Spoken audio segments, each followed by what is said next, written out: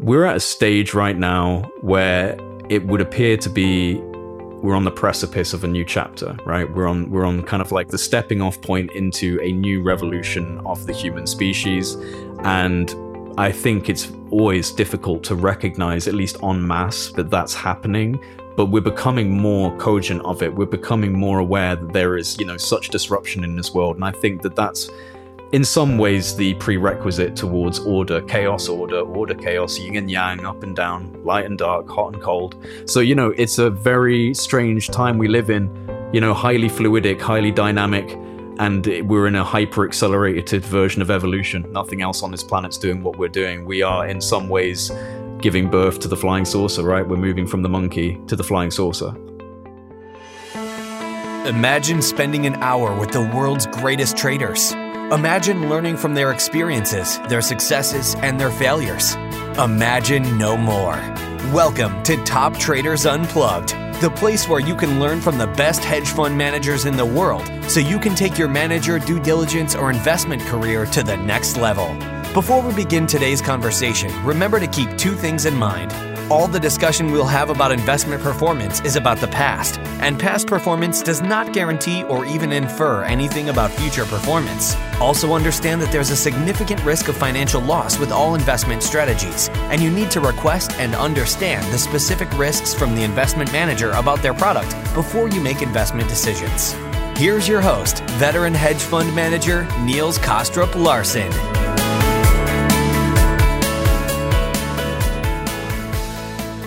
Welcome or welcome back to another conversation in our collection of podcast series that focuses on markets and investing from a number of different and fascinating perspectives. In the Galactic Macro series, we want to explore and be part of the discussions that relate to the unexplained and unknown objects, as well as what's going on in the world of AI, because these two seemingly unrelated topics may indeed be related. This is a series that I not only find incredibly interesting, as well as intellectually challenging, but also very important, given the strong momentum we see at the moment in terms of releasing previously classified information, as well as the exponential adoption of AI tools by the wider public.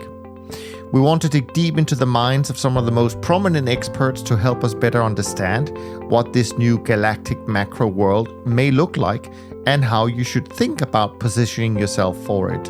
And we want to explore their perspectives on a host of game-changing issues and hopefully dig out nuances in their work through meaningful conversations. So please enjoy today's episode, hosted by David Dorr. Okay, thank you very much for the introductions, Niels. Jay, it's a pleasure to have you on the show today with Top Traders Unplugged. This is a very special series that we're putting together called the Galactic Macro Series. And you were really a focus of mine to have as our first guest. And I'm really proud to introduce you and have you on the show and talk about what you do and get into this fascinating subject that's a bit new for the investment community. Not new to you, but certainly new to our audience. So welcome to the show. Happy to have you with us. Thank you, David. And I'm really happy to be here as well. I was, quite pleasantly surprised when you reached out via email and said that you wanted to consider me as the first guest. So I really do hope I can come across as sensible and rational, because this subject is pretty outlandish and it does require a little bit of a suspension of disbelief at times. So I hope I can do that for your audience. I'm confident that you will. And, as I've kind of described for people before, one of the things that we do in the world of macro investing is that we look at the world, or in today's case, perhaps the universe, from the top down. And our job is to really connect the dots and try and interpret what might be going on out there. And, one of the ways I think about what you do, and then I would love for you to tell the audience a little bit about it in your own words, is I equate you to an art gallery. And I'll explain why. So a lot of times you go into an art gallery and people are focused on the talent of the artists. But some of the best galleries in the world, it is the curation of the art gallery owner. And what has struck me is, as part of our team's own research, which involves your program, Project Unity, you are just an expert curator And you have really, as kind of this new kind of vanguard of folks, looking into UAP and kind of the phenomenon in a broader sense. You've just curated an incredible selection of folks. So what I think would be helpful for our audience to hear is tell us a little bit about Project Unity. We'll get into the end of the show, as you and I had talked about earlier. We'll talk about how your journey to this, but tell us a little bit about what you do right now and your show. Well, thank you first of all for the kind words. And well, to start with, Project Unity is called Unity because I believe that there is a necessary symbiosis between, I suppose, what we could call spirit and science, or physics and metaphysics, logic and intuition. Almost, the two hemispheres of the psyche of the human being. I feel that when married together, offer up evidence and information that might help us understand this more unknown types of phenomena that are occurring. So Project Unity, as you said, it started off very organically. I was just kind of uploading little posts of me talking really to the camera and giving my perspective on this kind of thing.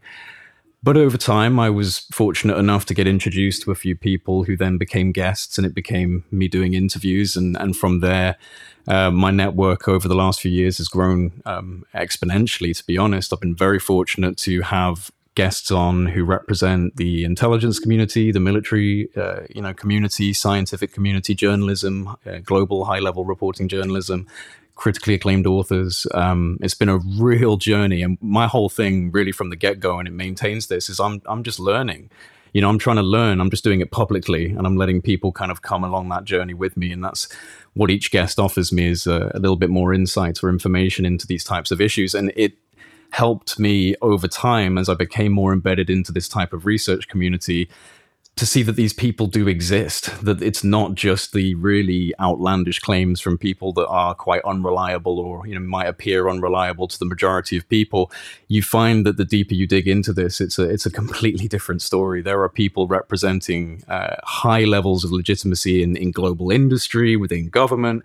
It's a sobering thing when you realize people who are much more intelligent than yourself have been very interested in this for a long time, and now it's starting to open up. So I'm just kind of in the process of keeping my finger on the pulse of the various things that are going on in the kind of congressional and Senate setting, and in the government in the US, but also exploring what I consider to be actually the more important aspects for me personally, which are a little bit more abstract, and kind of get into the philosophical perspective of what we might be dealing with here and the implications of it, because that's where I really like to see my energy going towards, is trying to understand the bigger picture that this represents, rather than just simply saying, oh, it's a national security threat, and going down that bureaucratic route. So yeah, that's kind of a good idea of what Project Unity represents, I think.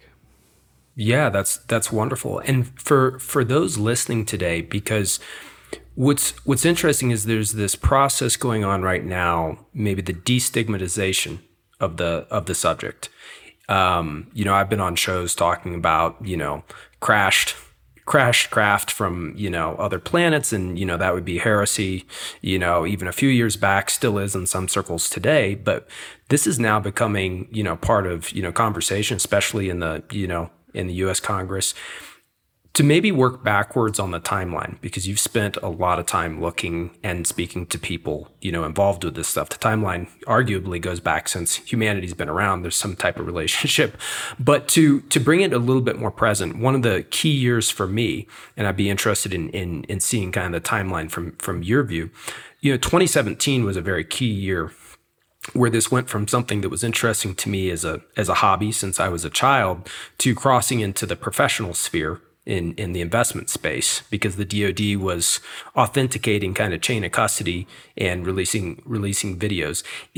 Do you see 2017 as a key milestone year, or what? How do you view it in your timeline? And give the audience, because let's assume that a lot of people listening have no idea what I'm talking about in 2017, all the way up to like what's going on right now. Yeah. No, you're absolutely right. I think this is really important from the get-go, just to highlight just how much the dynamic has shifted in relation to this particular issue, because for decades, This has been a subject that's been pushed to the side. It's placed upon the fringes of discourse. It's considered the domain of the unintelligent, the easily fooled, perhaps the mentally unstable, or just people who are trying to trick the general public in an attempt at having 60 seconds of fame, the hoaxes and the snake oil salesmen and people like that.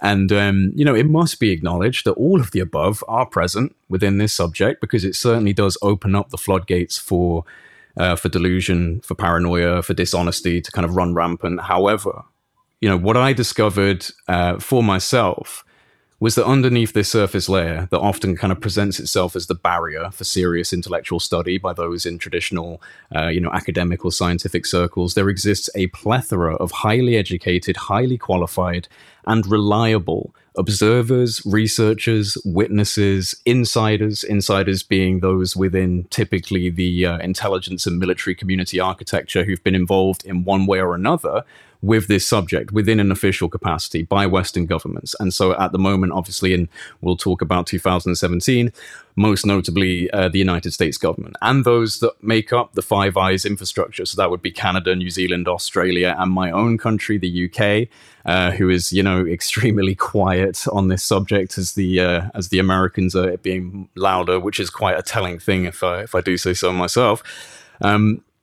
What we've seen occur over the last 5 years or so is an attempt to reverse the generational stigma on the subject of UFOs. The first example, as you said, being the first major example, at least, of this sea change was the front page New York Times story by Leslie Kean and Ralph Blumenthal in December of 2017. And that article highlighted, amongst other things, but the main premise of it was the revealing of a Pentagon program, right? Previously unknown to the public, a classified program. It was known as the Advanced Aerospace Threat Identification Program, nicknamed ATIP.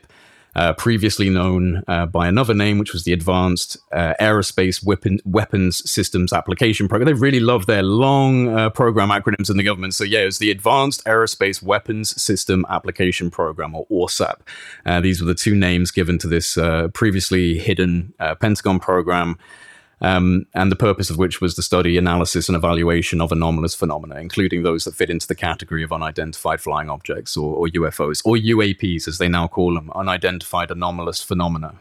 It was aerospace phenomena, it was aerial phenomena. They've been kind of changing it now. It's unidentified anomalous phenomena, which, in fairness, I think is a pretty decent turn of phrase for it, because we probably aren't just dealing with what we expect it to be, which is, alien spaceships coming from planet whatever. I think there's a deeply steep learning curve with this subject when it comes to that. But that's maybe part of the deeper discussion. But yes, this 2017 New York Times story by Leslie Kean and Ralph, and there's been plenty of interviews. I've interviewed the two of them. They're very well-respected journalists in their field. And it was Lou Elizondo that came out. Lou Elizondo being the program manager for ATIP, and essentially, at least in the way it's been presented, kind of decided to leave government because the Secretary of Defense at the time, who I've unfortunately forgotten the name of, was not being briefed on the comings and goings of ATIP and what was going on inside this program. And Lou Elizondo apparently discovered that, chain of command weren't being told what they needed to be told. And he was having a lot of resistance internally from people who didn't think this should be looked at whatsoever. So he left the program, kind of took alongside him the former Deputy Assistant Secretary of Defense for Intelligence, Christopher Mellon, who was integral in getting what I imagine most people have seen by now, which is the 3 black and white infrared gun camera videos of the Tic Tac UFO and these other objects that were spotted in 2004 with these naval training exercises. And all those pilots have come out on the record, people like Commander David Fravor and Alex Dietrich and Ryan Graves. These are all US Navy Top Gun graduate pilots, highly trained observers, weapons specialist operators who, it's literally their job to be able to identify everything moving in the sky. That's literally their job, is to know everything from every kind of, red team, blue team, doesn't matter. They need to know. And so, the fact that, for example, Commander David Fravor came out and said that when they were doing their training exercise over, I think it was off the coast of San Diego in 2004, they were called off from their training exercise for what's called real world tasking, which means that something's actually happening. This is no longer training. You're going to be going off and you're doing something. And I believe Commander David Fravor said that he thought it was probably drug runners, someone in a boat making their way over to the States. They just needed to spook these guys, whatever was required. So they start heading off, to where the target's been painted by the AT-FLIR radar. Now, it's important to mention the AT-FLIR because it's the most advanced naval radar on the warships they have to offer. I don't know the technicalities of it, but people who do have assured us that this is the top next gen platform for radar and a deep penetration into the ocean and into the air. So they've got the whole gambit out there that day. They've got the entirety of the spearhead of the US Navy doing its training ops. So it means they have everything required to pick up targets very quickly and start coordinating some form of a merge with them. And so that's what they were doing. Commander David Fravor, the leader of I think it's the Black Aces squadron, he's taking out a couple of people. He's got his Wizzo in the back, the weapons specialist operator is in the back with him. And, they're starting to come towards this place they've been told to go on the radar. And this is when, according to David Fravor, he looks out the window and out in the middle of the ocean, they're seeing all this whitewash, all this kind of disruption on the water. So they, take a closer look, banking around, kind of keeping an eye on it as they're banking. And what he notices was a small white-looking object, like a pill-shaped object, hovering above the surface of the water, zipping around from side to side, diagonally, like up and down, side to side. He compared it to like a ping-pong ball being thrown in a glass box, like just kind of bouncing around in very strange maneuvers. And being the kind of guy he was like, you know what, I'm gonna go check that out. I want to see what this is. So he starts this kind of parabolic arc down towards the object. And apparently, as he's doing this object seems to angle itself as if it's noticed the vehicle, noticed David Fravor, and is matching the same arcing maneuver, but it's coming up as he's going down. So they're both now locked in some strange arcing kind of maneuver together. He eventually balances out, and so does this object. And this is what he sees from the side of his cockpit, a 40-foot long white tic-tac shaped object, which is why it's been dubbed the tic-tac, like the little mince, little pill, like a little kind of, or a gas canister, no wings, no flight surfaces, no exhaust signatures, nothing that would be suggestive of prosaic traditional propulsion methods, no airframe. It's literally an object that should not be hovering right next to his craft. He then said it proceeded to turn on its axis and it left the area like a bullet leaving a gun. It just shot off, and within, I would imagine, half a second, it was no longer in their field of view. And to quickly finish up that story, I wanted to kind of tell this story because if people haven't heard it, it's important to know that, something like this actually did happen, and they caught, some grainy, I'll admit, but actual IR gun camera footage, from the radar. Oh, also, I have to correct myself. I think I called it the AT-FLIR radar. It's the Aegis radar, and the AT-FLIR is the infrared gun camera on the actual fighter jets. The Aegis radar is what's on the warship, which is this highly advanced radar system, AEGIS. AT-FLIR and Aegis kind of similar, so I just mixed those two up. But yeah, just to correct the record. But yeah, it shot off at the speed of a bullet, and then he gets a comm check from I guess one of the warships or whoever's manning the radar and says, "You're not going to believe this, but that thing's at your cap point." And this is important because the cap point is a previously discussed, not transmitted electronically over the system as they're coordinating the flight. A cap point is the point next in the training exercise they're supposed to be moving to, which is happening in a briefing before they actually get in the jump seat and take flight.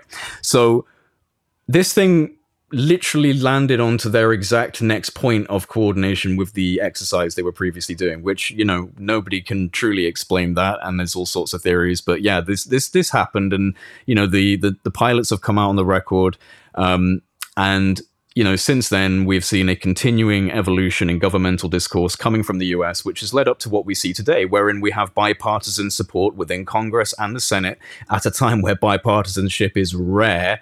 And, there is dual support across the aisle on this issue to investigate and obtain further clarity on the legacy and modern day involvement of the US government and its military intelligence infrastructure on this subject. Now, this was made evident by the signing of the Defense Authorization Act of fiscal year 2023, which included language for the establishment of whistleblower protection laws for those who are under UFO-related non-disclosure agreements, as well as a demand for a multi-agency investigation into the actionable intelligence that's been coalesced on this issue since 1945. That was in the legislation since 1945 up to present day. So this is just a brief overview of the internal restructuring within the government and their interactions and acknowledgements over the past few years in the public domain. And anyone listening can, certainly go to my YouTube channel, for example, Project Unity, and get a more detailed overview of the sea change that's occurred. And I think it's evident via the interviews I've managed to conduct with congressmen, with scientists, with high-ranking military and intelligence personnel who voice their support for, and sometimes have even confessed their involvement in this subject matter, either in an official capacity or an unofficial capacity. So yeah, it's certainly no longer acceptable to simply laugh this subject away. I think only those who are radically uninformed on the modern day conversation are able to do that. Yeah, it's fascinating, and thank you for that overview, because I think that will help bring a lot of people up to speed. And there's a lot of nuances in this. So, for example, I'm really appreciative that you mentioned the cap point, because the Tic Tac has gotten a lot of airtime. A lot of people have talked to David Fravor. They even reported it on the BBC once in the 5 years, once on the BBC.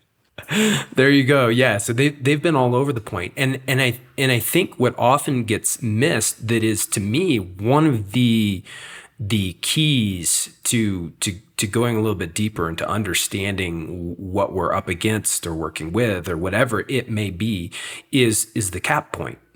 This should not be ignored. It, like, people get, almost distracted with this, this thing hovering over the ocean and moving at, high speeds, which is reported with a lot of other stuff. But there is, when you get deeper and deeper into this, there is a undoubtedly linked connection between thought and consciousness and everything else. And to a lot of people that are just new to this, usually the entry point is the science, right? Like, well, what are we seeing? Are we, are these, spacecraft from other galaxies? And you get into a lot of stuff right off the bat. Like, I talk to people and they're like, well, you get into all the faster than light, theories, how are they traveling across the galaxies? And it's more complicated than that. One of the interesting, when they were renaming UFOs to UAPs, and so, they went through all those iterations. One of the interesting ones that was temporary there for a moment for unidentified, aerospace phenomenon was unidentified, aerospace undersea phenomenon. That was actually fascinating to me, because, we forget that there's, lots of data under our oceans too. There's reports of things, moving 400 knots, per hour under the sea. And so for you, do you think that there are multiple things going on? Do we have things, coming from other galaxies, crossing dimensions, right here? Like, let's speculate a little bit on this. You've talked to a wonderful community of very, very smart people on this subject. Where's kind of your thinking, going with this and what you've gleaned? It's like I said, it's a very steep learning curve with the UFO subject, and I think it's advisable to jump in from that nuts and bolts perspective, like you said, in terms of the science and trying to understand at least being able to absorb and recognize that actually there's very high level PhDs and multiple people of high influence in government talking about this kind of stuff. You start going, okay, so there is at least it's not all just wild claims, and it's not all just new age whatever, because there is a lot of that kind of stuff. But I suppose for me, when I look at the history of the subject and recognize that it's been here for a long time, and I do think it is a spectrum. I think that it's not a singular force. I'm quite open-minded to different perspectives on what reality really is. I mean, I would consider myself a layman who's highly interested in quantum physics and consciousness studies. And I think that these two are actually basically the same thing. They just haven't realized it yet, and they're waiting to kind of put it together. Project Unity, symbiosis between spirit and science. Like, I think these are two complementary lenses of observing reality that at the moment considered polarized for some reason. And I think that there is a real kind of entanglement that has to occur if we want to understand the UFO subject, because the deeper you get into it, it's amorphous. It changes over time. It shifts. It could be the same thing that was noted down as the wheels of Ezekiel in the Bible, these wheels within wheels that were coming down from the sky, and it was a message from God. Obviously, that's how it's interpreted. Now it's the tic-tac flying past David Fravor, and it's, there's been these types of echoes of similar capabilities, but in different manifestations throughout history. There's even examples of flaming swords and shields in Roman battles that they witnessed and wrote down about. There's talk of spherical objects in dynastic Egypt in some of the texts. The Vimanas in India and the ancient Sanskrit teachings of these flying castles and vehicles. Even in the 1800s, we had this weird flap of Zeppelin type things, airships that were being reported to do right angle which turns. is fascinating. Yeah, it's like for anybody that hasn't looked at that, that even on a standalone is very interesting. Google to look at. Very strange. Google the 1800s airship mystery or flap or whatever you want to. It will come up. It's a very interesting series of testimonies, because it was happening very widely over mostly Europe. I think it was primarily over Europe. And these airships that were very extravagant airships, not just like a basic kind of like patchwork Zeppelin they were popping together at that time, but like airships that had massive plumes of balloons coming from them, and they would be turning at incredible speeds and doing right angle turns and firing off into the distance. Sometimes there was even interactions with some of the people in these airships who were always described as very mysterious, humanoid but mysterious. So what I'm saying is that there is at least, and this was certainly the impression that Jacques Vallée, who's a very well-known scientist who's been involved in an official and unofficial capacity in the UFO subject for the government, for the French government and for the American government over the many decades.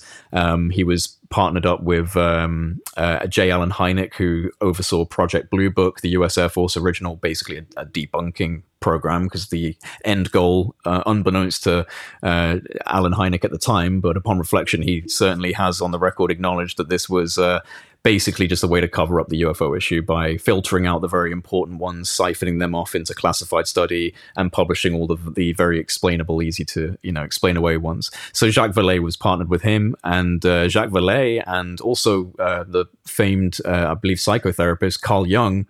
His opinions on this was that this is some sort of framework of the collective consciousness of humanity. Now, I don't know if I'm going to go that far, but it's certainly an interesting and provocative idea to imagine that these apparitions and manifestations, whether it be UFOs or other, claimed anomalous phenomena, are symptoms of a collective overmind, a collective consciousness of humanity that is coaxing us into further states of evolution by presenting something that should be impossible to us, and we then go on the journey to realize and manifest the impossible into reality, which we've done many times throughout history. From when we picked up the first stick and sharpened it into a spear, humanity has been propagating technology into the world as a means of development, means of developing itself into what we see today, right? So technology is an extension of humanity's influence on this planet, and what we see now is that we have this strange apparition that keeps manifesting over time that's just a little bit further ahead of the grain than we are at that point.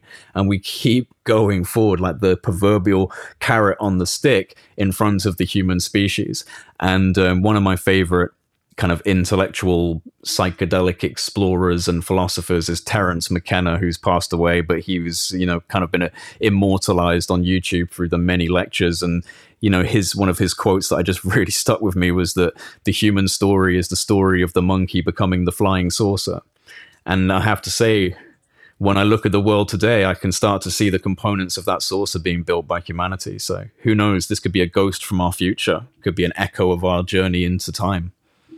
Yeah, I love that. That's that's a great way to look at it. And for those, again, being mindful that, what I always find in audiences, even in the investment community, talking about this, is that a lot of people, again, the stigma, there's a lot of creativity. There's a lot of people that have either had experiences or anything else.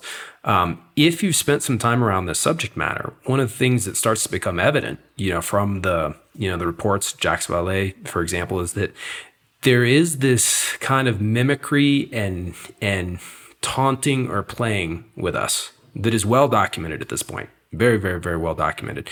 And then the other thing too, and this is, some of our, professional curiosity around, the timing and there seems to be waves of when there are more of these experiences or encounters, right?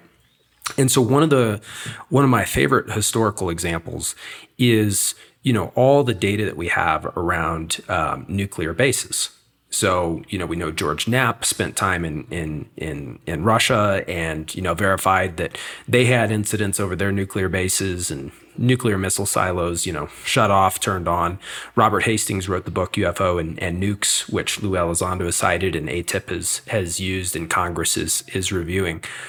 One of the things I would like to ask you, Jay, is what are your thoughts as to why now? And I want to ask this from two different perspectives. Why now is there's been an exponential increase in encounters, or whatever we want to label it. And not just because of fine tuning our radar data and having better technology. That's an element of it. But when you look at like the data that's being put forth, what Congress is talking about, we are having exponential increases in encounters. And it seems like kind of the last time we were close to having this many encounters was after, creating the atomic bomb. And so, my CTO, I was talking about this with Niels and I were having, before we started the show here, Niels and I were having a great conversation about AI. And, I was sharing with him that our CTO's view is that, maybe this has something to do with the inflection point of AI. The last time, we had these encounters, at this pace was, the monkeys discovered, nuclear bombs. And now the monkeys, we've figured out artificial intelligence, or we're at that kind of crossover point. And so I was curious as so it's a two-part question. One, what's your personal view as to why this kind of increase now?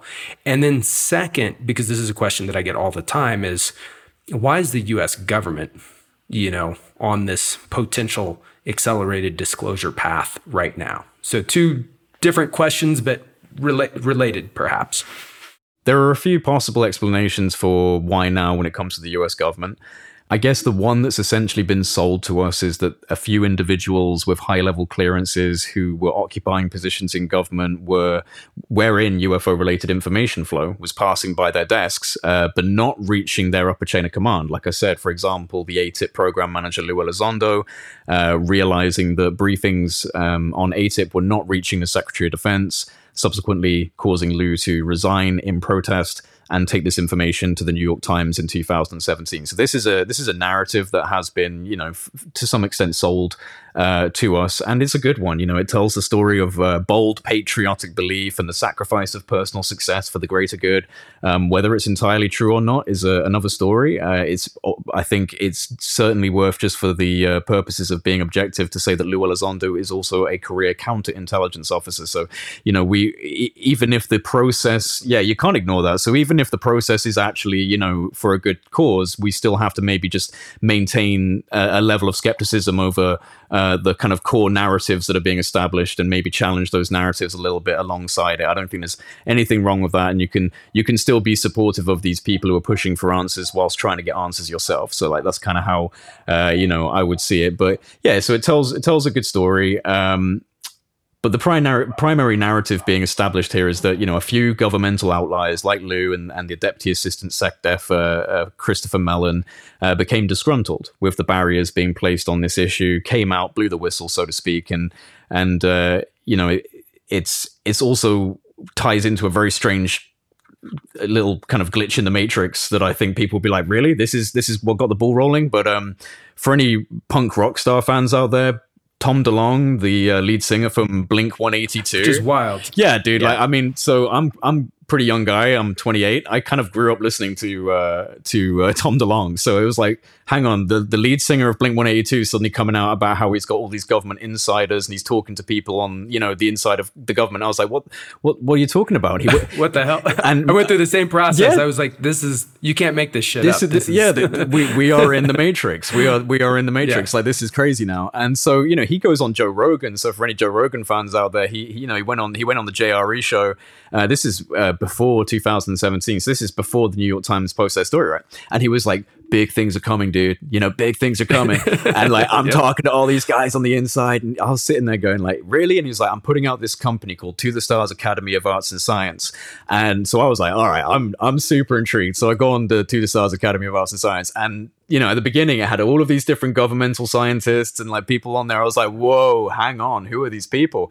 Then, after Joe Rogan basically laughs the dude off, and I have to feel sorry for him. He caught a lot of flack. He caught a lot of flack for coming out early. But it turns out he was right, and that Lou Elizondo knew him, and Christopher Mellon knew him, and the New York Times story was planned through them, and To the Stars Academy housed all of these people. Like Lou, when he left the government from ATIP and, you know, in protest, he then joined TTSA, To the Stars Academy.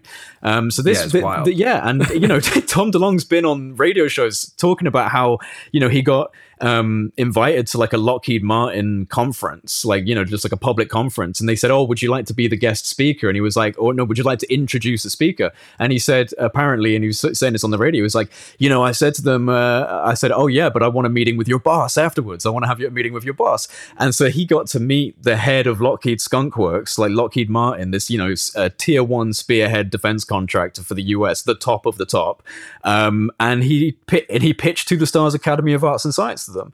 And that was apparently the beginning. He pitched TTSA to them, and then he silently got in touch, like got put in contact with Lou Elizondo, with Chris Mellon, before they all came out. So believe it or not, people, this whole process, including what's happening in the Senate, Congress, the drawing up of legislation for whistleblowers, was coming from the inspired mind of a punk rock star who just had the fame and money to kick some doors down and say some stuff. So yeah, like that's actually the beginning of that whole process. Is this why they agreed to do it? That's a different why. That's a different question. He was actually in touch, Tom DeLonge, early on, and this was actually found out through WikiLeaks. You know, WikiLeaks leaked all of the Podesta emails, and Podesta... Yes, I remember. Yeah, people can still find these, by the way. If you type in on WikiLeaks, Podesta... Tom DeLonge, UFO disclosure, like things like that, it will come up with all of these emails between, because he was on, I think, Obama's staff at that point, if I remember correctly. But he was having all of these exchanges with Tom DeLonge, and Tom DeLonge was like, I'm being put in touch with General Neil McCaslin. And Neil McCaslin ran like the special projects for Wright-Patterson Air Force Base. And quick little bit of UFO lore for people who aren't familiar. I was going to say, take a moment and tell everybody the importance of that particular base. Well, Wright-Patterson Air Force Base is supposedly where the Roswell material was supposed to have been taken back in 1947. It was apparently flown out to Wright-Pat and put into, you know, a special access program within the Wright-Patterson infrastructure. And Neil McCaslin was around at this kind of period and was eventually the manager of Wright-Pat. Like he was running the special projects and everything. So I think it's really important to just highlight that one of the original people that Tom DeLonge, in emails to John Podesta that were leaked out through WikiLeaks, are saying, I'm talking to General McCaslin and he's a true believer. He knows this is real. He's putting me in contact with people that I can't believe I'm being put in contact with. So Tom DeLonge, I think, had the money, the fame, and he was already a researcher. He's had a long-standing interest in this subject. So he knew what he was talking about. You know, he at least he knew how to say what he wanted to say. And he was granted access. And I think they saw him as a way to kind of, you know, get some form of a narrative out there. Now that's where it comes back to, you know, we have to be skeptical, because he kind of just got swamped by the intelligence community, and they kind of brought him into the fold a little bit and created this thing with him. And it's worth mentioning that some of the main players like Chris Mellon and Lou Elizondo and some others have now left To the Stars Academy of Arts and Science. They're no longer really associated with that. And To the Stars Academy of Arts and Science is now To the Stars Media. And it's a media group. It kind of got defanged I don't know if it was purposefully defanged. I don't know if it was just a kind of cause and effect. I know they had issues with raising the money they thought they needed to kind of kick everything off. But either way, TTSA kind of got abandoned. Tom DeLonge, I think, is still having conversations with these people, but kind of got thrown to the side a little bit by the looks of it. And so, there is an element of, okay, was he just kind of seen as the very useful person that they could utilize for a certain reason? And maybe we don't know the full reason. Maybe that's not the public narrative. And I think it's fair to question that and just kind of at least remain skeptical of what's really going on behind the deep, deep scenes in government, because it's an important question you ask. Why? Why now? They've had the book closed on this subject for 7 decades. Like, they've literally managed to convince the world it's not sensible to believe in this. They've managed to convince sensible, intelligent scientists and people that could be really useful in this field to turn away from it. For the most part, there are obviously amazing representation, but for the most part, in the mainstream, it's laughed at. So why open it up? Why open it up?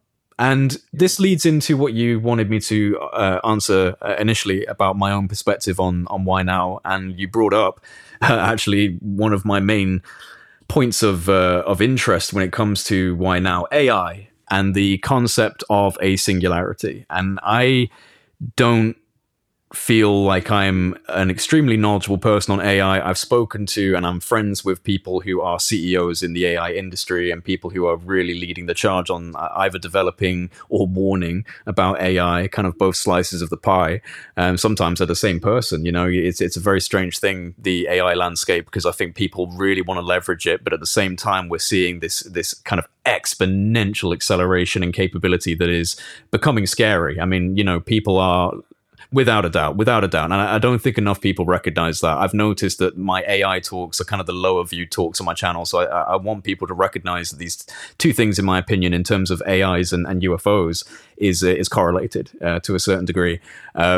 Like you said, and you rightfully mentioned the nuclear flap. When we first started detonating nuclear weapons and doing that out in the deserts of New Mexico. This is undeniable that there was a significant rise in not just reporting, but credible reporting from military personnel and police officers and people who had a higher standing in the communities that they were a part of, right? And they have been reporting these flying saucers coming over, nuclear test ranges. In fact, even Gordon Cooper, one of the I've blanked on the Mercury astronaut. Gordon Cooper, who was like a colonel. I think he retired as a colonel from the U.S. Air Force. This guy was a serious player. He even talked about them having video footage of an object coming down and landing in a dry lake bed, and they were filming this, and then it basically just loitered for a moment and then went back up and flew away. Well, and it's notable too. Remember this, and I think a lot of people wouldn't know the timeline difference, but the most famous UFO case that almost everybody's heard of is Roswell. But Roswell is 1947, and the National Defense Authorization Act goes back. It's not by accident; it goes to 45, right? So there's Roswell was not the first incident that we had identified, and so that was fascinating to me just in and of itself. That we're going that far back. Yeah, absolutely. And again, the relevance of that is definitely tying into this nuclear revolution that we had, because and there's been plenty of claims, and I will admit that there isn't actually a kind of hardcore science on it. So these are claims for the most part, but that nuclear detonations do a lot more than just kind of permeate through our atmosphere. There is energetic signatures that can disrupt things that we aren't aware of as little monkeys on a planet throwing missiles at each other and not recognizing the shockwaves that might be permeating out through space-time, scalar, longitudinal electromagnetic waves, and that type of thing that might have caused a bit of a light bulb flash from our planet to say, hello, we've created devastating world destroyers, and something that has a little bit more sophistication and capability was like, right, it's time to kind of really keep an eye on these people. And there's also the famous Foo Fighters, not the band. They actually named themselves that because of it. He was into it. I think it was Dave that renamed it. But yeah, Foo Fighters were originally captured in World War II and by pilots, and these were white or like, different colored orbs of light that were flying around the battle space when they were having dogfights. And they've got photos of these where you've got, it's a black and white grainy World War II photo, but there's these weird white dots on some, and testimonies, to go along with it, not just photographs, but testimonies from pilots of like, yeah, these things would just fly around.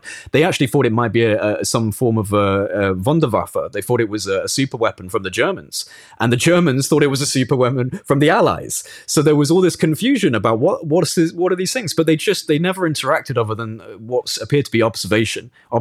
And I would say these are some form of probe, some form of drone, high technology that was observing and watching, and the same with nuclear. And so to get to present day, I think it's the same with AI. I think it's the same with AI and quantum computation. Because this is the precursor for artificial general intelligence, which is then obviously the precursor towards what we have dubbed as the singularity, which is, for anyone who doesn't really know, I mean, I guess the traditional singularity is the birth of AGI, artificial general intelligence, a super intelligence that essentially takes over, think Terminator and the Matrix, and obviously these are the catastrophic pictures we paint as humans. We tend to, as human beings, catastrophize, as a therapist might say. So we envision the worst possible outcome and kind of focus on it. So I mean, our expressions of what AGI is, the Matrix or the Terminator or Blade Runner and things like this. There is also the Star Trek type of expressions and like other types of ideas of maybe a more utopian or at the very least balanced and more free society that can explore the universe. And, that's where I'd love to cash my chips. I mean, I try and be optimistic, but not to the point of ignorance, you know what I mean? So you have to look at the control structures and power dynamics in this world and say, well, if they're leveraging it, it's going to start looking a lot like the CCP. So, I mean, it's not necessarily a comforting thought, but I do genuinely believe in the spark of human hope and to kind of push forward through extremely difficult times. And I think we're in extremely difficult times, in various arenas of the global story right now, not just dealing with potential non-human entities, but just human entities, I think, are actually a bigger concern than the non-human entities. I think that's all. I mean, if I can get a little bit philosophical, I suppose, I look at it in the context of my own life, and I think about all of the moments in my life where, things have kind of fallen apart, and you can't see the sliver of light on the horizon, and whatever it might be. We've all had these ups and downs and dark moments in our life, and then it shifts and it changes. So you're always proven wrong in terms of, oh my God, it's never going to get better again, is it? And then it does. And so I look at that on the macroscopic level with the collective and think of, the human species as a single human. We're going through evolution, man. We're growing up. We're a young species. We are a young species, at least in this expression, to say nothing of previous cataclysmic events, if true. You never know. We might have had the reset button basically inadvertently pushed on us. But this expression of humanity has certainly not been around for very long. And, we're going to make a lot of errors, just like a kid burning its hand or being mean or, not being able to share properly. I mean, look at the way that we grasp territory and resources and assets. We're like a toddler that doesn't know how to share on the playground, so I think that there is an element of growth, and with growth comes breakage. You break a muscle fiber, it grows back with strength. So there is a level of evolutionary breakage that I think needs to occur for a species to develop in sophistication and advancement and in consciousness, in the spirit of humanity itself, not just in technological sophistication. That alone is, I believe, a road paved with, mutually assured destruction. Like that's where a fully technological, logic-orientated species would inevitably end up, I believe, is destroying themselves in many ways. You need the empathy and the side of the human spirit that talks to something bigger and greater. Whether you have a refined belief in something or not, there is an inherent mystery to being aware at all, being a human at all. Just being here and experiencing life is an inherent mystery. So, I think that we're at a stage right now where it would appear to be we're on the precipice of a new chapter, right? We're on kind of like the stepping off point into a new revolution of the human species.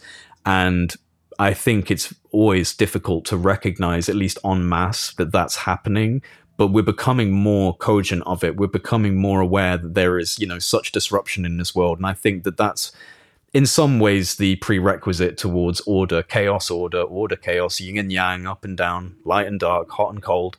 We are in a relatively dualistic universe. And so I kind of think if everything's falling apart now, it must be because something new is emerging from it. And whilst you've got all this chaos, you've got these incredible innovations happening in quantum computation, in artificial intelligence, in virtual reality, in novel propulsion systems, in energy generation, in our understanding of the cosmos with the James Webb telescope basically disproving the Big Bang. It basically said the Big Bang's a load of nonsense because, there's old galaxies near the beginning of what we think is space-time. How do you get old galaxies near the beginning of space-time if it's the beginning of space-time? So, it's a very strange time we live in, highly fluidic, highly dynamic, and we're in a hyper-accelerated version of evolution. Nothing else on this planet's doing what we're doing. We are, in some ways, giving birth to the flying saucer, right? We're moving from the monkey to the flying saucer.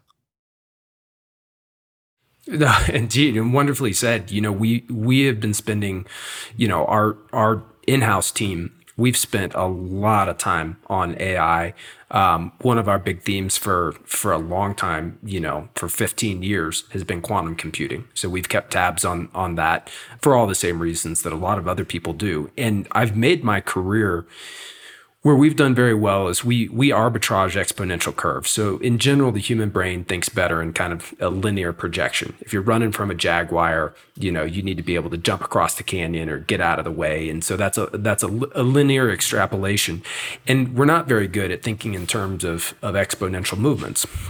And so we use that. That's part of our kind of, our bag of tricks for, finding opportunities in markets.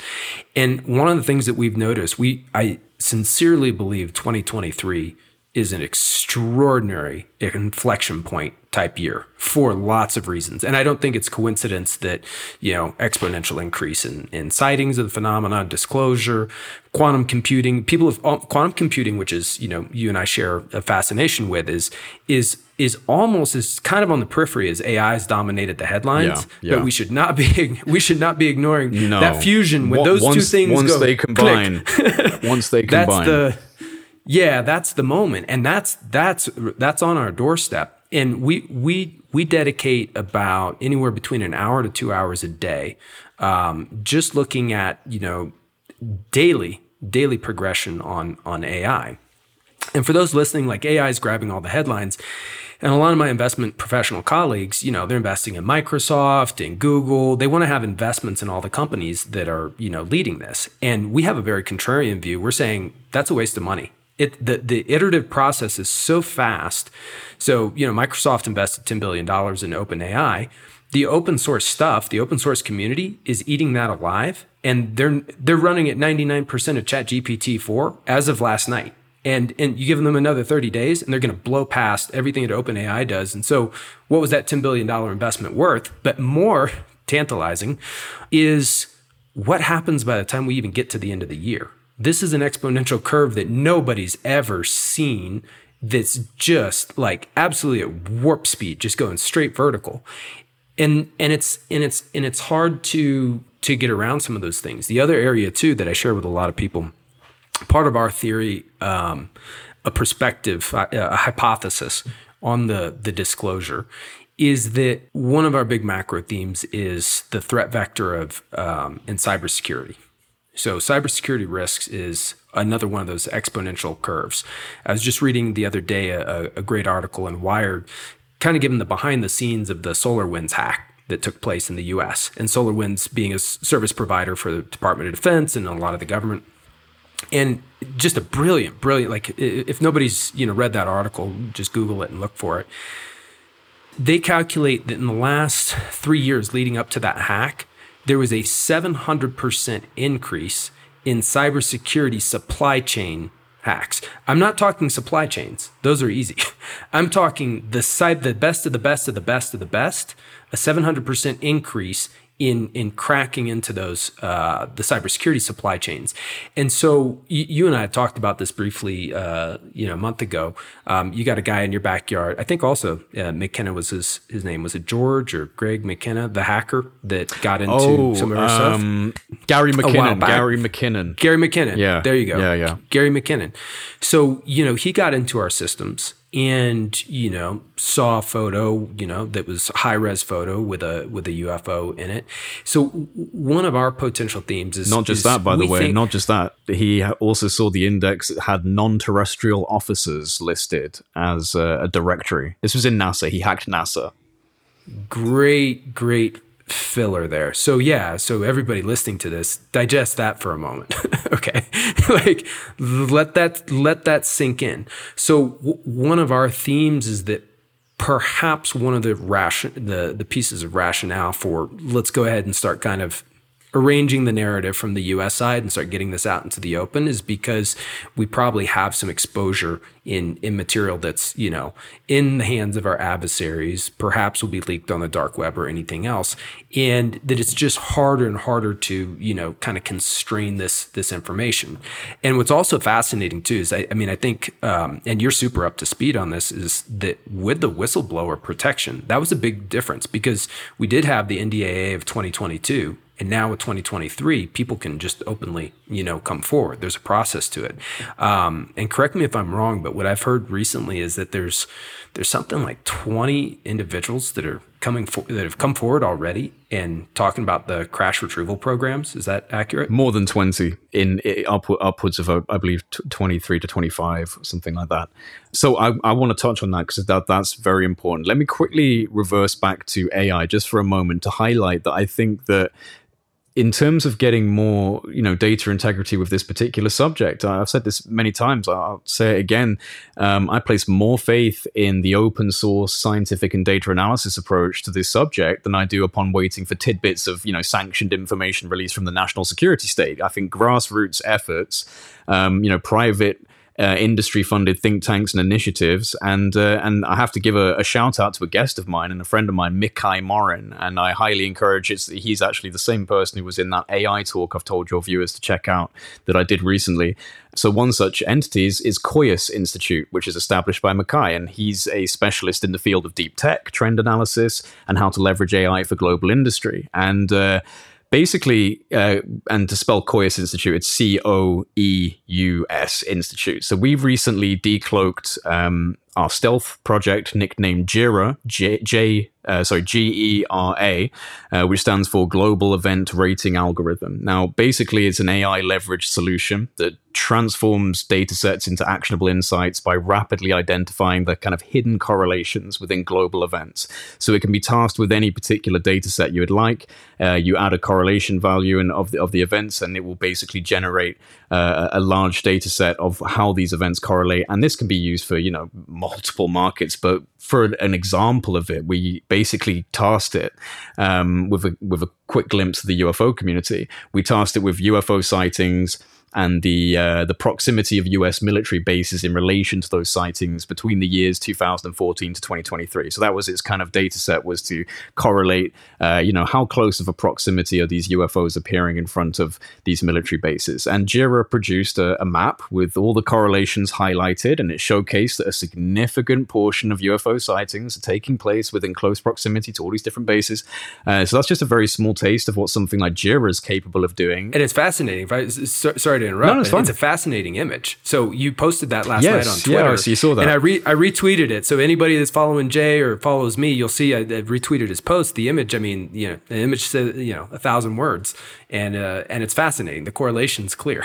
Yeah, the correlation's clear. So that, we wanted to put out a little example specifically for the UFO subject. But again, this can be leveraged for basically any sort of, forecasting in markets and, understanding different global trends and correlations that a team of analysts might miss, but the AI is not missing. And, that kind of gets into that hyper automation of industry discussion, which can be a bit concerning because AI is coming for your jobs, folks. It's coming for your jobs. But yeah, so reverse engineering, right? All right. So give us the lowdown. Like what you probably know more about this, having talked to the right people than anybody.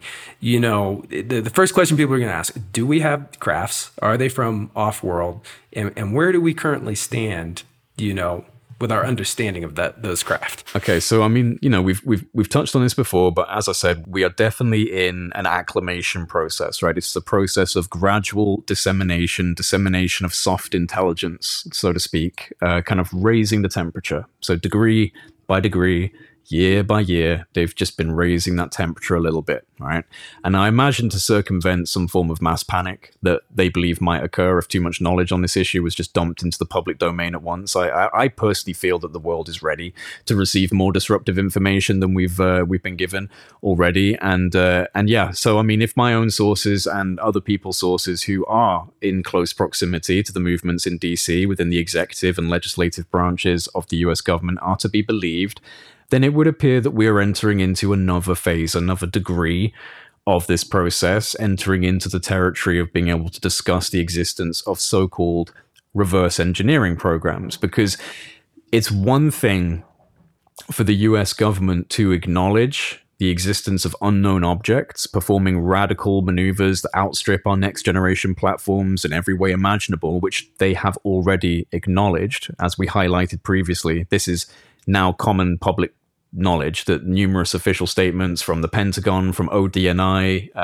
from the Office for Naval Intelligence, all of these different entities within the government have acknowledged that this has taken place, right? With individuals within the military and intelligence communities and the halls of Congress and the Senate. It's a whole other issue to say that not only are we aware of the existence of these objects, but we have in fact managed to retrieve some of them, that we have in fact been pouring trillions of dollars into clandestine research and development programs over, 7 decades in an attempt to understand and ultimately exploit these non-human technologies. Now, it's my belief, and it's the belief of quite a few other researchers, and that's, a belief that's bolstered by statements from people that are within intel or aerospace or have a long-standing history with this subject in an official way that spoke out many years ago and are now dead. There is a paper trail, there is a statement trail to follow if you become a researcher in this field. That this split off, from the official military-industrial complex of the Eisenhower years. It basically went private industry, off the books, off the reservation of standard governmental oversight, out into the wild, basically. And they've been using black money funding. So it could be drug running, it could be arms, it could be trafficking, pouring in billions or trillions off the radar, working on this stuff that they've managed to basically, take away from the government over the course of decades. Very powerful subsets of different aerospace corporations. And this is definitely a suspicion of people that this could have happened, right? So one of my friends and colleagues and guest on my channel is John Ramirez. Now, he retired at the GS-15 rank, which is comparable to the rank of a colonel, from the CIA. He was in the CIA from 1984 to 2009, served within the Directorate of Science and Technology, the Directorate of Intelligence, and the Office of the Director of National Intelligence. Right? When he came on the record with me for the first time, this resulted in him being brought back into the fold a little bit, so to speak, within DC, and has proven to be a reliable source of information to me now for quite some time. So he made it clear to me not that long ago, and I believe he recently mentioned it in what is now his final interview until he has a bit more freedom to talk. He made it clear to me, right, that not that long ago, the admission from government entities in the US that there are materials and that there are craft is going to be made. This admission is going to be made, and that this will likely occur next year when Congress codifies into Title 50 legislation, which is the Intelligence Authorization Act. So the last Intelligence Authorization Act we had is the one that brought in this whistleblower testimony and protections and the probe into the interagency intelligence gathering on this issue. So the next Intelligence Authorization Act, he believes, is going to include this demand basically to the CIA that the CIA must disclose this knowledge. And he said we will likely hear that the CIA was in charge of the legacy programs and brought the US Air Force early on. We're talking the 1940s period now, right? When the Roswell crash happened. And if people didn't know, by the way, it was around that year that the CIA got fully formatted into the CIA. I was just going to comment on that. That's right. And the Army Air Force split off and became the US Air Force. Like, these two things split off, and we're being told, by a former, essentially colonel rank GS-15 CIA officer, that this is going to be a part of the discussion, this legacy history of how the CIA and the US Air Force became entangled with one another on trying to understand this stuff. And this will likely occur next year, again, when this Title 50 legislation is brought in by Congress, which, you know, should basically be happening very soon. And it's probably worth mentioning, in an attempt to kind of bolster these claims from John, that less than a week after he made these statements to me privately, Dr. Gary Nolan, a highly celebrated and esteemed scientist from Stanford University, who is in some shape or form a consultant for the CIA on the UFO issue and has been utilized by the agency in an attempt to understand specifically the biological effects on human tissue from close proximity to these objects, which he's acknowledged publicly was one of the reasons for the CIA seeking him out many years ago, was to analyze the field effects on biological tissue from these anomalous craft, because these are using most likely high energy systems, electromagnetic disruption, some form of radiation is coming from these vehicles. And the CIA had a whole bunch of cases internally, their operators and other military people who had been damaged, who had had some form of tissue damage from close proximity to some of these objects. So Gary Nolan recently took part in the SALT conference in New York City, which is, I'm sure. Well, this is where it bridges into to my world with the investment community. What? That's basically the first time, like, the investment community, you know, like on a stage is hearing this stuff. And it was amazing. Yeah. So, I mean, I don't think I need to tell your audience what kind of significance SALT has. So, you know, this is not just like a with all due respect to my dear community, it's not just a UFO conference, you know, with like a lot of people with dyed hair and looking crazy. And yeah, it's not that. It was a serious place. And he point blank stated not only that he has 100% certainty that non-human intelligence are visiting this planet, have been visiting this planet for a very long time, and are still present in our world today. This guy holds like 40 patents. He's considered one of the global leading geneticists, immunologists. He knows what he's talking about when it comes to that type of science, and he's highly accredited in his field. He's got his own wing, I think, in Stanford, or at least a significant building. He's a sharp guy. He's coming on the program next month, by the way. Fantastic, fantastic. For those listening, we're going to get an update. Yeah, fresh there you from go. Gary, but he's a sharp guy. He definitely tune in. If you're tuning into me, my God, listen to Gary. You know, I've managed to accumulate information through, you know, a bit of hard work and networking and talking to some people. But he's in the fold. He's in the real fold. You know, where they're in DC and talking to people in behind us. He helped draft some of the legislation that I was just mentioning, the whistleblower stuff. He helped draft some of that. You know, so this is a serious guy. Please listen to him as well. But he also confidently stated that reverse engineering programs are going to become part of the official discourse, which again is something that was echoed to me by my own sources who work within the CIA or have their ears on the grapevine within Congress and the Senate. So we're entering into a new phase of the conversation where we may be given more insight into the historical involvement of groups such as the US Air Force and the CIA in relation to legacy programs that had access to non-human technologies. And I really do hope we're going to see that part of the conversation open up as more testimony is collected from insiders who had access. You know, they had access to intelligence relating to these programs, because certain select committees are beginning to hone in on these individuals to collect their testimony. It's happening. It's difficult for many of us to believe it, but it's really happening right now. There is serious momentum behind this discussion in an official capacity. And I think whilst we must always issue challenge and have skepticism towards the government's handling of this issue, especially since it was the intelligence community interference over decades that has led to such an intense stigma being propagated in the first place, right? Into discussing this UFO issue in a serious manner, it must be acknowledged that the decision to open this subject up in the way it has been by these very same entities of officialdom is a clear sign that something's shifted. And as we said before, I suppose the real question is why. And I think that's where I'm at right now as a researcher, is I'm trying to understand why. I know it's happening. I just want to know what's the real reason for this. Maybe it's something to do with AI, quantum, singularity, these things. It's the new nuclear revolution. Who knows? But there is a why. There is a reason. They have no reason not to. They have every reason not to talk about it is what I meant to say there. They have every reason not to talk about it. All of this dirty, murky history, illegal programs, illegal funding, and they're opening the book. So why? It must be important, right?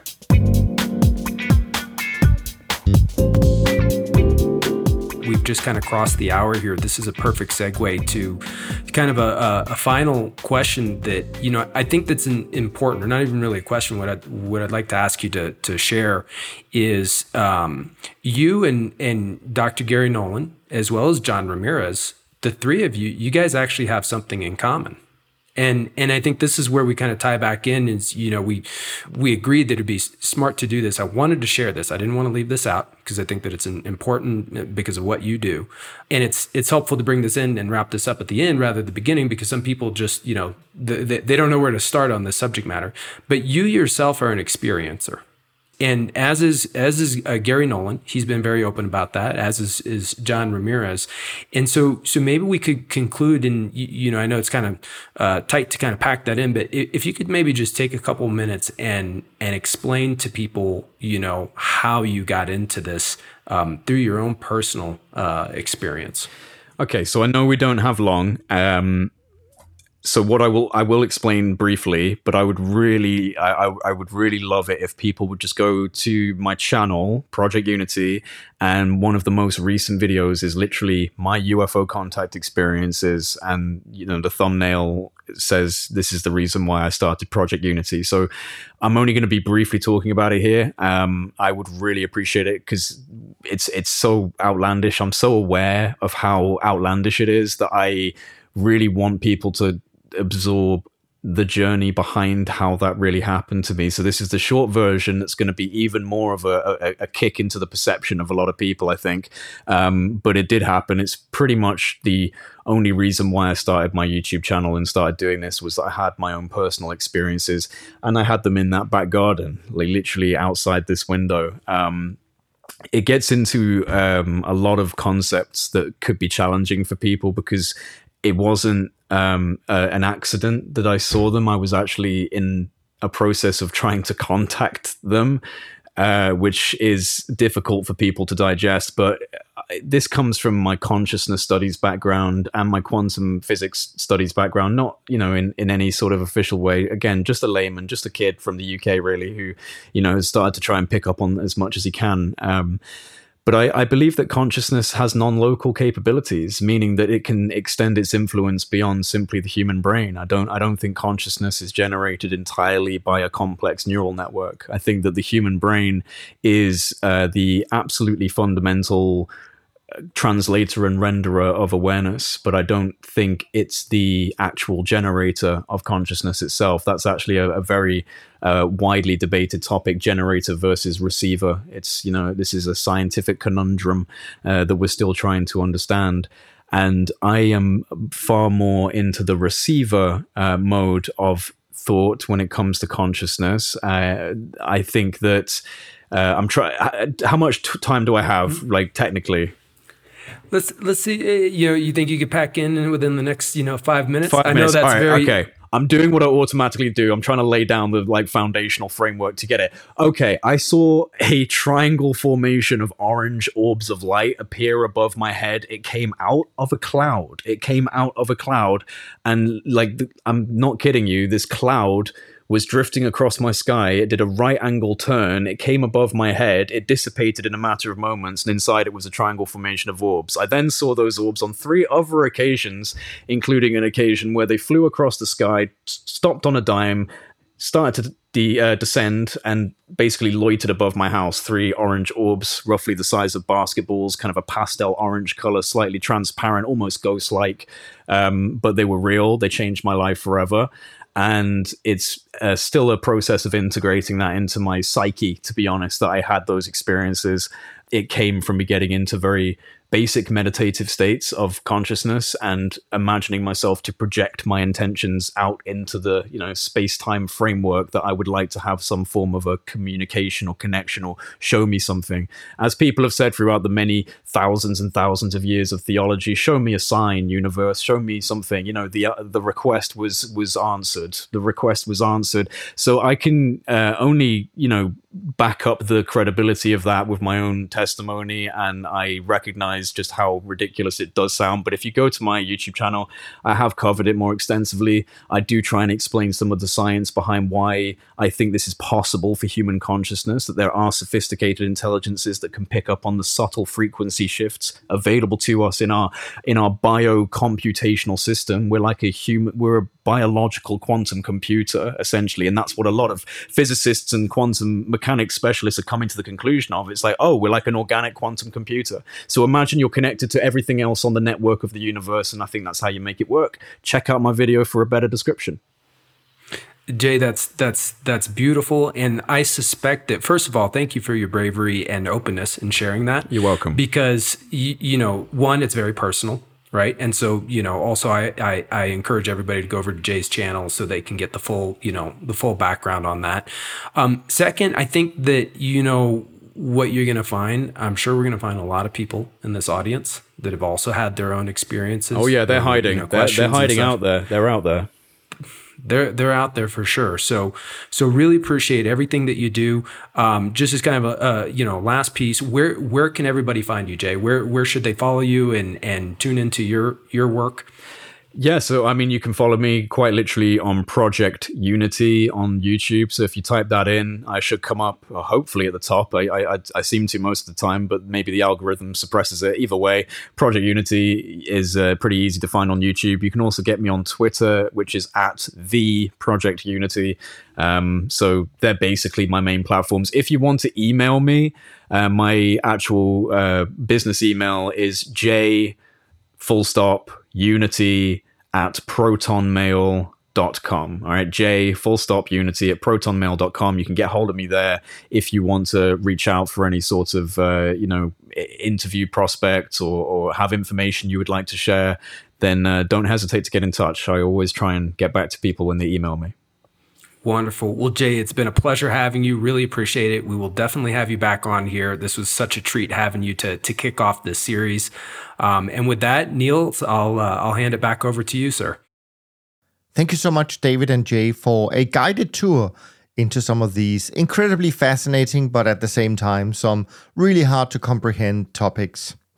There were so many takeaways besides the excellent recap by Jay in terms of the big events that has led us to what we know today about some of these best kept secrets. And of course, I enjoyed to learn about some of the people that facilitated the acceleration of momentum in the publication of these details. I also found Jay's perspective on the question of why now very insightful. And last but not least, I think all investors should think about the topic of AI and how it may play out differently to other inventions, in the sense that it may not be the firms that have invested billions of dollars in buying up AI firms that may win the battle. Because when you are dealing with an exponentially growing industry, a lot of open source and free options may well eat up the firms that spend hundreds of millions of dollars every year in development costs. The fact is that AI is here, and we all need to form an opinion about it.